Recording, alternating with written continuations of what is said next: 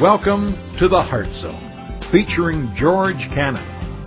This broadcast is a time of teaching and encouragement from Curwensville Christian Church. For more information, we invite you to visit us on the web at www.curwensvillechristian.org.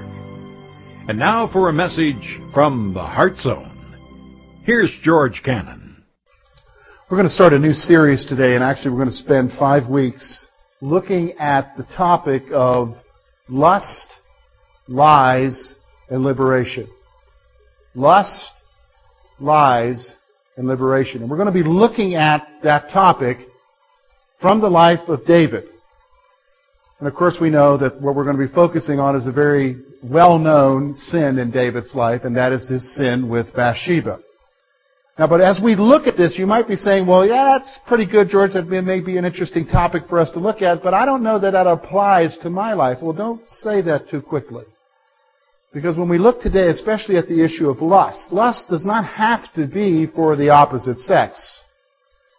Lust does not have to be for another person. Lust could be manifested in your life in many other ways. It could be the lust for power. It could be the lust for money. It could be a lust for food. All of us struggle with our desires, and if we don't allow a control in our lives over our desires, they will consume us. And they will take over our lives, and ultimately they will destroy our lives. And that's what we're going to see. We're going to see a very well-known sin, and we're going to see application, and specifically with David's sin here, can be applied to every one of us here. And let none of us think that we are immune from this issue, because the Scripture is very clear, take heed, lest you fall. Because all of us, given the right circumstances, the right situation, the right digression of our hearts, we could find ourselves in a very similar situation. So today, what we're going to look at today is that, see, with David, you just don't wake up one morning and decide, well, today I'm going to have an affair with one of my men's wives. We're going to see that what takes place, in order for you to get to that place where you're consumed by lust, whatever that lust may be for, there is a progression that takes place. There's a process that happens, and ultimately I would describe it as a digression. There is a digression in your life that happens where you get to the place where you wake up and decide that you're going to do something that you know is wrong. And so that's what we're going to see in the life of David today. We're going to look at the first verses of chapter 11. We'll get to the rest of the story in the next coming weeks as we look at the whole issue of lies and then ultimately liberation. But today we're going to focus on the issue of lust. We're going to focus on the issue of giving into the desires of our heart when we know that they are wrong, and how we get to that place. So I want you to notice with me chapter 11 of 2 Samuel. Notice what the writer writes. It happened in the spring of the year, at the time when kings go out to battle, that David sent Joab, his servant, with him, and all the Israel, and they destroyed the people of Ammon and besieged Rabbah. But David remained at Jerusalem. Then it happened one evening that David arose from his bed and walked on the roof of his house, and from the roof he saw a woman bathing. The woman was very beautiful to behold. So sent David and inquired about the woman, and someone said, "Is this not Bathsheba, the daughter of Eliam, the wife of Uriah the Hittite?" Then David sent messengers and took her, and she came to him, and he lay with her, for she was cleansed from her impurity. And she returned to her house, and the woman conceived. So she sent and told David, and said, "I am with child." What we're going to look at here today is the whole issue of that digression or that progression in your life where you can come to the place of waking up one morning and just deciding to do what is wrong. And we're going to see some things from David's life. First of all, I want you to notice the condition of his heart. When we talk about the issue of sin, when we talk about the issue of giving into sin, when we talk about the issue of doing what we know is wrong, your heart has to be in a certain condition first. Your heart has to be at a certain place where you are able to even think about doing what is wrong. And that's what we're going to see in David's life here, is that as we look at the progression, as we begin to understand how he went down that slippery slope in doing what is wrong, you and I have to recognize that his heart was in a certain condition. And so I want you to notice three things. A couple of them are very evident in the text. The third one we're going to see in the overall text of Samuel, that kind of give us an understanding of where he is and why he's doing what he's doing. The first thing I want you to notice is that he was comfortable with his present condition. He was comfortable with his present condition. Look with me at verse 1. Notice what it says. First of all, in chapter 10, the chapter preceding that, it describes David and his army battling Ammon the year before, and their victories over Ammon. Now we come to chapter 11, verse 1, and it says this: It happened in the spring of the year, at the time when kings go out to battle, that David sent Joab and his servants with him, and all Israel, and they destroyed the people of Ammon and besieged Rabbah, but David remained at Jerusalem. David got comfortable. Up until this point in his life, he would go out and fight with his armies. He would go out and lead his armies to victory. He would go out and do what it took to protect his people. But for some reason, at this point in his life, he decided, maybe because of the victories from the year before, he decided he was okay. He didn't need to go a step further this morning. He didn't need to do what he always did, and that is go and camp with his men and fight against the city and gain the victory for Israel. He got comfortable. See, my friends, that's the first deadly thing that can happen to you and I in our lives. You and I can get to the place where we become comfortable with where we're at spiritually in our walk with God. You and I can get to the place where we get so comfortable that, you know what, maybe I don't need to pray today. Maybe I don't need to read my Bible. Oh, they're not going to miss me at church. I don't need the fellowship there. And I don't need to continue to battle against these things in my life because I'm okay. In fact, it's an attitude of, I've arrived, I've matured, I've been a Christian now for this many years. And I know that Jesus loves me. I'm no longer struggling with the things I struggled before, like with assurance and so forth. I know I'm okay. And so you can get so comfortable in your life. Your heart can get comfortable with its condition. And you fail to recognize some things. You fail to recognize that really you live in a sinful body that's bent towards sin. But you know what? It doesn't really matter now because you're comfortable. See, that's what David was doing. He was comfortable. He decided, okay, Joab, you just take the army. You go do your thing. I know you're going to have the victory. I'm going to sit this one out. I'm just going to stay back here. You go do it. What do you think about that? And see, notice what happens is that when he did that, that brings me to my next point, he was focused on self. Notice what the passage says. Look at verse 2. It happened one evening. Actually, evening for the Jew was any time afternoon, so it's probably in the late afternoon, the heat of the day. David arose from his bed, so he's living the life of leisure. He's probably bored to death, so he's just laying around napping, and it's hot. And so he decided to take a walk on the roof of his house. Now, they believed that David's palace was on a hill overlooking all of Jerusalem. So he could see all of Jerusalem from his vantage point there. So he decides to go for a walk. And his whole focus is on himself. Now let me just stop for a moment. You say, why are you saying his whole focus is on himself? Because if he was with his armies and they were fighting the battle, it was going to be hot there too. He wasn't going to be worried about, man, it's awfully hot out here today. His whole focus was going to be on doing what he needed to do, and that was to defeat the armies of Israel. But see, now he's back at home in his bedchamber. Man, it's awfully hot out here. And his whole focus is on him and what he wants. And you are going to see that digression through the rest of this passage, because his focus now is on what he wants, what he wants, what he wants. Listen, I need you to listen to me. When you think about the lust in your lives, I'm not just talking about the lust for individuals. It could be the lust for anything else. The whole focus in the digression is you get comfortable with where you're at. The next step down is that you begin to focus on you. What you want. I want this. Doesn't matter about anything else. I want this. I want this. I want this for my comfort. I want this so that I'm happy. And that's what we use the word, isn't it? We want happiness. We want happiness, don't we? The stuff we do for happiness. I want pleasure. And so his whole focus is on himself. His whole focus was on himself. But then there's one other thing I want you to see now, and that's this. This we see from the text, but I want this next point is what we're going to see from the overall text. And this is where, and this is an important point, he had done something to himself over the years. He had done something to his heart over the years.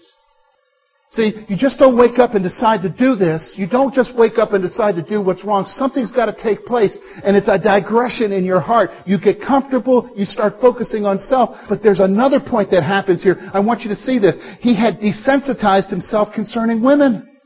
Listen, by this time, can I be honest with you? You got to listen to me. By this time, do you know how many wives David had? The Scripture tells us up until this point, he had recorded, so this is only those that are recorded, 7 wives. We don't know how many concubines he had. No, you say, what's a concubine? Well, some sort of mistress that they were allowed to have. By this point, he had 7 women as his wives. Now you say, now how does that desensitize you? Because let me be honest with you, when your focus is on one woman, if you start adding into the mix more women, it starts changing your view of women. You begin, listen to me guys, when your focus is moved from one woman and you start looking at a lot of women, it starts changing your whole view of the one woman. Women then move from the special person that God wants them to be to being nothing but some object to be, basically, your lust to be fulfilled with, your desires. And that's what's happening here. He had desensitized himself to the whole issue because basically whenever he wanted a woman, he took her. We see that in the Scripture. Just go back, if you go back a little bit, and I think it's in 1 Samuel, David has an encounter with a man called Nabal, whose name is Fool. And in that case, David was going to wipe out Nabal and all of his household. And Abigail comes and says, don't do that, you're going to hinder yourself. Well, of course, God strikes Nabal dead. So here's this widow, Abigail, and guess who takes her? David did. He just took what he wanted. But he was being desensitized. So here he comes to a situation, and listen, this is a situation that's a powerful situation. Here he comes to a situation where the woman he's seeking after belongs to someone else. And he had so digressed in his life now that it doesn't really matter. All he knows is he wants her. There was a digression that took place in his life. He had desensitized himself. See, that's what happens in our lives, my friends. Listen to me. You can get to the place in the digression of your heart. You get comfortable, you start focusing on yourself, and then with the stuff that you just desensitize yourself. You just desensitize yourself. You just start allowing yourself, and you may not even be aware that you're desensitizing yourself until all of a sudden one day it happens. All of a sudden one day. And see, that's what happened in the life of David. I mean, if you were to say to David, why are you staying home? Why are you not going with the army? You know you're going to get yourself in trouble. He would have said, what? Me? I'm the king of Israel. I'm the writer of Psalms. I'm the man after God's own heart. Me? Yeah, you. You and me. And so I want you to notice that. The next thing I want you to see then is the slippery slope to sin. We see it in verses 3 through 4. Let me read these verses to you. And then I'm going to read another passage to you, verses 3 to 4. So David sent and inquired about the woman. And someone said, is this not Bathsheba, the daughter of Eliam, the wife of Uriah the Hittite? Then David sent messengers and took her, and she came to him, and he lay with her, and she was cleansed from her impurity, and she returned to her house. There's a parallel passage, and we see it in James. James says this, but each one is tempted when he is drawn away by his own desires and enticed. Then when desire has conceived, it gives birth to sin, and sin, when it is full grown, brings forth death. My friends, it's a slippery slope. And here we're going to look exactly what the slippery slope was in David's life. We're going to see exactly what was going on in David's life here that brought him down to a path of destruction. First thing I want you to notice the text tells us is this, is that he desired what he saw. He desired what he saw. Notice something. He's walking around on the roof, and he's probably cooling himself, and then he looks out and he sees this woman bathing. Now let me explain to you, so you're not thinking of like what you think of bathing today, because in that culture they didn't bathe every day. Bathing, in fact, in the Bible exclusively talks about the rite of purification. And probably what happens, and we still see this today if you go over into Africa, is that they would have these community pools. They would have these community pools. That is, they would have these places where people could go for water, or people could go and do their wash, and people could go and bathe. So we're not talking about this woman just being at her house on the rooftop having her own private bath, because most folks didn't have that kind of luxury of having their bath. So I want you to think, we're not thinking about you just taking a bath every day here. So David is going and he's seeing this woman and she is purifying herself. Why is she purifying herself? Look with me at verse 4. Notice what it says there. For she was cleansed from her impurity. What? She had just had her monthly time of the month.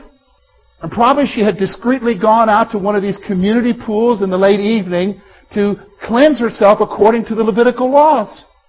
So David's up on this roof overlooking, and he sees this woman. He can't recognize who she is, maybe because of the distance or the time of the day or whatever. So he sends an inquiry and says, who is this woman?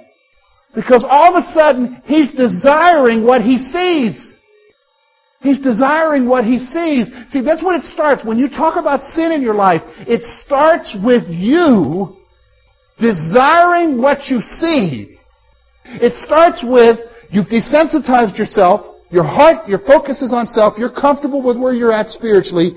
You see something you want, and that's what you see. You see. See, and this is the pattern of sin. Same thing happened with Adam and Eve. If you go all the way to the book of Genesis, look at what happened. She looked on the fruit and what? And saw that it was pleasing. She desired what she saw. He desired what she saw. So we see that. So the next thing I want you to see, the next thing, that slippery slope, is this. He inquired about the woman. He started asking questions. And you can almost say it. He said, I don't even know how you go about this. Like, who's that woman? What woman? There's a lot of women in Jerusalem. Over there in this part of town, who is she? So he starts asking questions. See, he's gone beyond just looking now. See, this is what I'm saying to you guys. When you start saying it's okay to look, you don't know what you're talking about.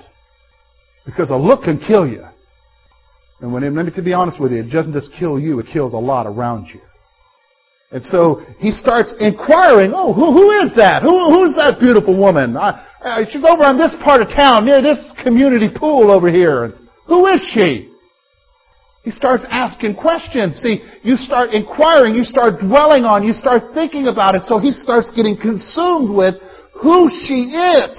See the slippery slope? He's gone from a look now to an inquiry. He's gone from a look to an inquiry. He starts thinking about her. Who is she? What she's like. And listen, I'll be honest with you. There's a wonderful book you need to read, guys. It's called Every Man's Battle. Wonderful book. And here's what he says about the issue of lust with men. We are attracted to women because when you look at a woman, just think of a woman with a bunch of blanks. And the blanks are, you don't know about her, so that stirs up an interest. But when the blanks get filled, when you find out who she really is, the interest drops. So what I have done in my life is, when I look at another woman, I just already say, the blanks are, she's crazy, she's nuts, she'll kill you. And I just go ahead and already start thinking, filling in the blanks for myself, so that my only desire is for one woman, Lori. But here's my point. He started inquiring. He was wanting to fill in the blanks. He was wanting to fill in the blanks. And I'll be honest with you, the blanks got filled. And so that brings me to my next point. Here's the next point I want you to see, is that he ignored the warnings. What warnings? Look at what it says there. Look with me at what the text says. And someone said, is this not Bathsheba, the daughter of Eliam, the wife of Uriah, the Hittite? Here's the point I want you to see. He ignored the warnings in his life. What kind of warnings did he get, George? He starts asking who this woman is, and point blank, right out, someone says, well, that's Bathsheba. You know who she is. She's married to one of your mighty men. See, in the Bible, it tells us that David had a select group of men who, out of all of the armies, out of the thousands of the armies of Israel, there were 37 men who were mighty men. These were men who had been with David through it all, thick and thin, through bad time, through good time. These were men who had been there from the very beginning. This was one of David's right-hand men who right now was fighting where David should have been. And the warning is, man, this is my friend's wife. He ignored the warnings. Listen, I want you to understand this. So did you understand this is not just some chance rendezvous of two people in the middle of the night? David was probably the guest of honor at their wedding. You understand? Because in a Jewish culture, when a wedding took place, it was a big community thing, and they had guests of honor and everything. And so when Uriah married her, he probably had the king, his buddy, David, there at the wedding. So he knows who this woman is. He knows that this woman belongs to someone else. He was ignoring the warnings, and the person who told him that, listen, you can almost see it. Whoever told him was very wise, because normally when you identify somebody in a Jewish culture, you identify them by their family. You say, well, that is so-and-so, the daughter of so-and-so, the daughter of so-and-so, you know. But here he makes a point, whoever is addressing says that this is Bathsheba, the daughter of Eliam, the wife. Notice the qualifier there, the wife of Uriah the Hittite. He was ignoring the warnings. Listen, my friends, let's stop for a moment. You've got to think with me. Think with me. You allow that digression to take place in your life, that progression. You get comfortable in your life. You start focusing on self. You become desensitized to things around you. You start looking at something that you want. You start inquiring about it. And the warnings are there. You say, what warnings? I'll tell you, you're holding one right in your hand. The Word of God. Let me just tell you something. God does not tell you not to do something just for the heck of it. God does not tell you not to do something because He wants to be a cosmic killjoy and just remove all the pleasure and wonderful things from your life. God tells you not to do something because He loves you. And He knows that if you do that, it's going to bring death and destruction to your life. And so He warns you. He warns you in His Word. He warns you with other Christians around you. Maybe it's a man who will come to you and say, you know what, you should be being careful there. Don't be treading over there. Don't tread over there. Be aware. But he ignored the warnings, and that's what happens in our lives when we head down that slippery slope and we start digressing from where we need to be. We ignore the warnings. We're ignoring the warnings. And listen, can I be honest with you? You say, well, I don't have any friends and I'm not reading the Bible. How does God warn me? Listen, He gave you a conscience. He gave you an internal mechanism that He implanted in each and every one of us that tells us what you're doing is wrong. But you see, what happens though is when we start desensitizing ourselves, we start desensitizing our hearts, we just ignore it, don't we? And he ignored the warnings. So that brings me to my next point. And this is this. Not only did he ignore the warnings, it's the final progression. He sinned. You say, well, she didn't have to come. Listen, that's not the focus here. The focus of this passage is not Bathsheba. The focus of this passage is David, the king. And I'll be honest with you. This is not like the United States in a democracy where you can just ignore something. This was a dictatorship. This was a kingdom. And how was she to know what his intentions were? She just got a message, the king wants to see you. So she went. And look, he was desensitized by that point. He just, whatever it took, he took. And he did. And he sinned. He sinned. See the slope? It starts with a look.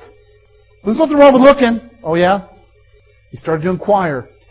He started ignoring the warnings. And then he sinned. Is that real? But the text just doesn't stop there. If you go on to verse 5 now, it kind of tells you that it doesn't end there. See, we like to think it ends there. We like to think, oh, well, two passionate souls in the middle of the night. That's what Hollywood would tell you. Two passionate souls, yeah, they're doing wrong, but it's not about culture. It's not about laws. It's about you. And you do what you need to do. See, that's not what the Bible says. Because there's some very real repercussions here. I want you to notice would be verse 5. Very simply it says this, and the woman conceived, so she sent and told David and said, I am with child. Two things I want you to see here. First of all, it was totally selfish. You say, how do you get that? I want you to notice something here. The writer of the text is very skillful in his writing under the inspiration of the Holy Spirit. This is not just about two passionate souls getting together in the night, because that is not the implication of this text. She is only mentioned by name once in these first 5 verses. I want you to notice when it is. It is when he inquires concerning who she is, and it's part of a warning. It's part of, this is Bathsheba, the daughter of Eliam, the wife of Uriah the Hittite. It's part of a warning. Then when you get to verse 5, notice something now. As far as David was concerned, she was just a piece of meat. It doesn't say, the text doesn't say, and Bathsheba conceived, because the issue isn't about Bathsheba here. The focus is on David. David is totally selfish here. No one else matters. See, that's the repercussion when you start heading down that slippery slope of sin, and your heart has become desensitized. Remember, I already told you that this focus is on self. You are totally focused on self. It's all about you. So the fact that she would get pregnant, she's not even worthy of getting her name in the text. Because as far as David is concerned, she was just another fling. See how desensitized he had become? A moment of pleasure.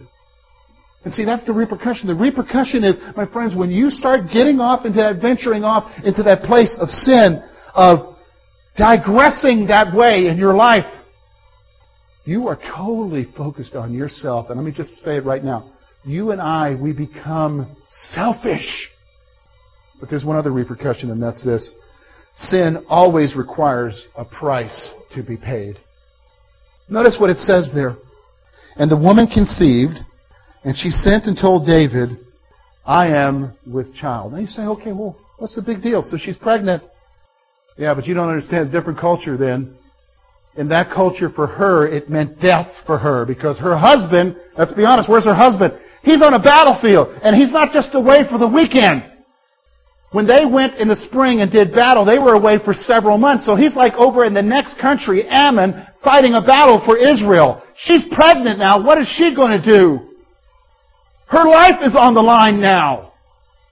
It means death for her. So she sends word to David. And here's David. He's probably thinking, whew, that was a wonderful night the other night, and let's get on. What's today hold? And he gets a message. You can almost see panic in his eyes. And so he just had a slip of a moment. See, here's the thing the enemy won't tell you. The enemy will tell you, oh, do this. You do this because it'll be good. You'll enjoy it. It'll tell you, do it. But what the enemy won't tell you is what it will cost you later on. The enemy won't tell you what it will cost you later on. The enemy won't tell you how it will destroy your life. Oh, it's a moment of pleasure. In fact, it's interesting. The writer of Hebrews describes it as this, as the passing pleasure of sin.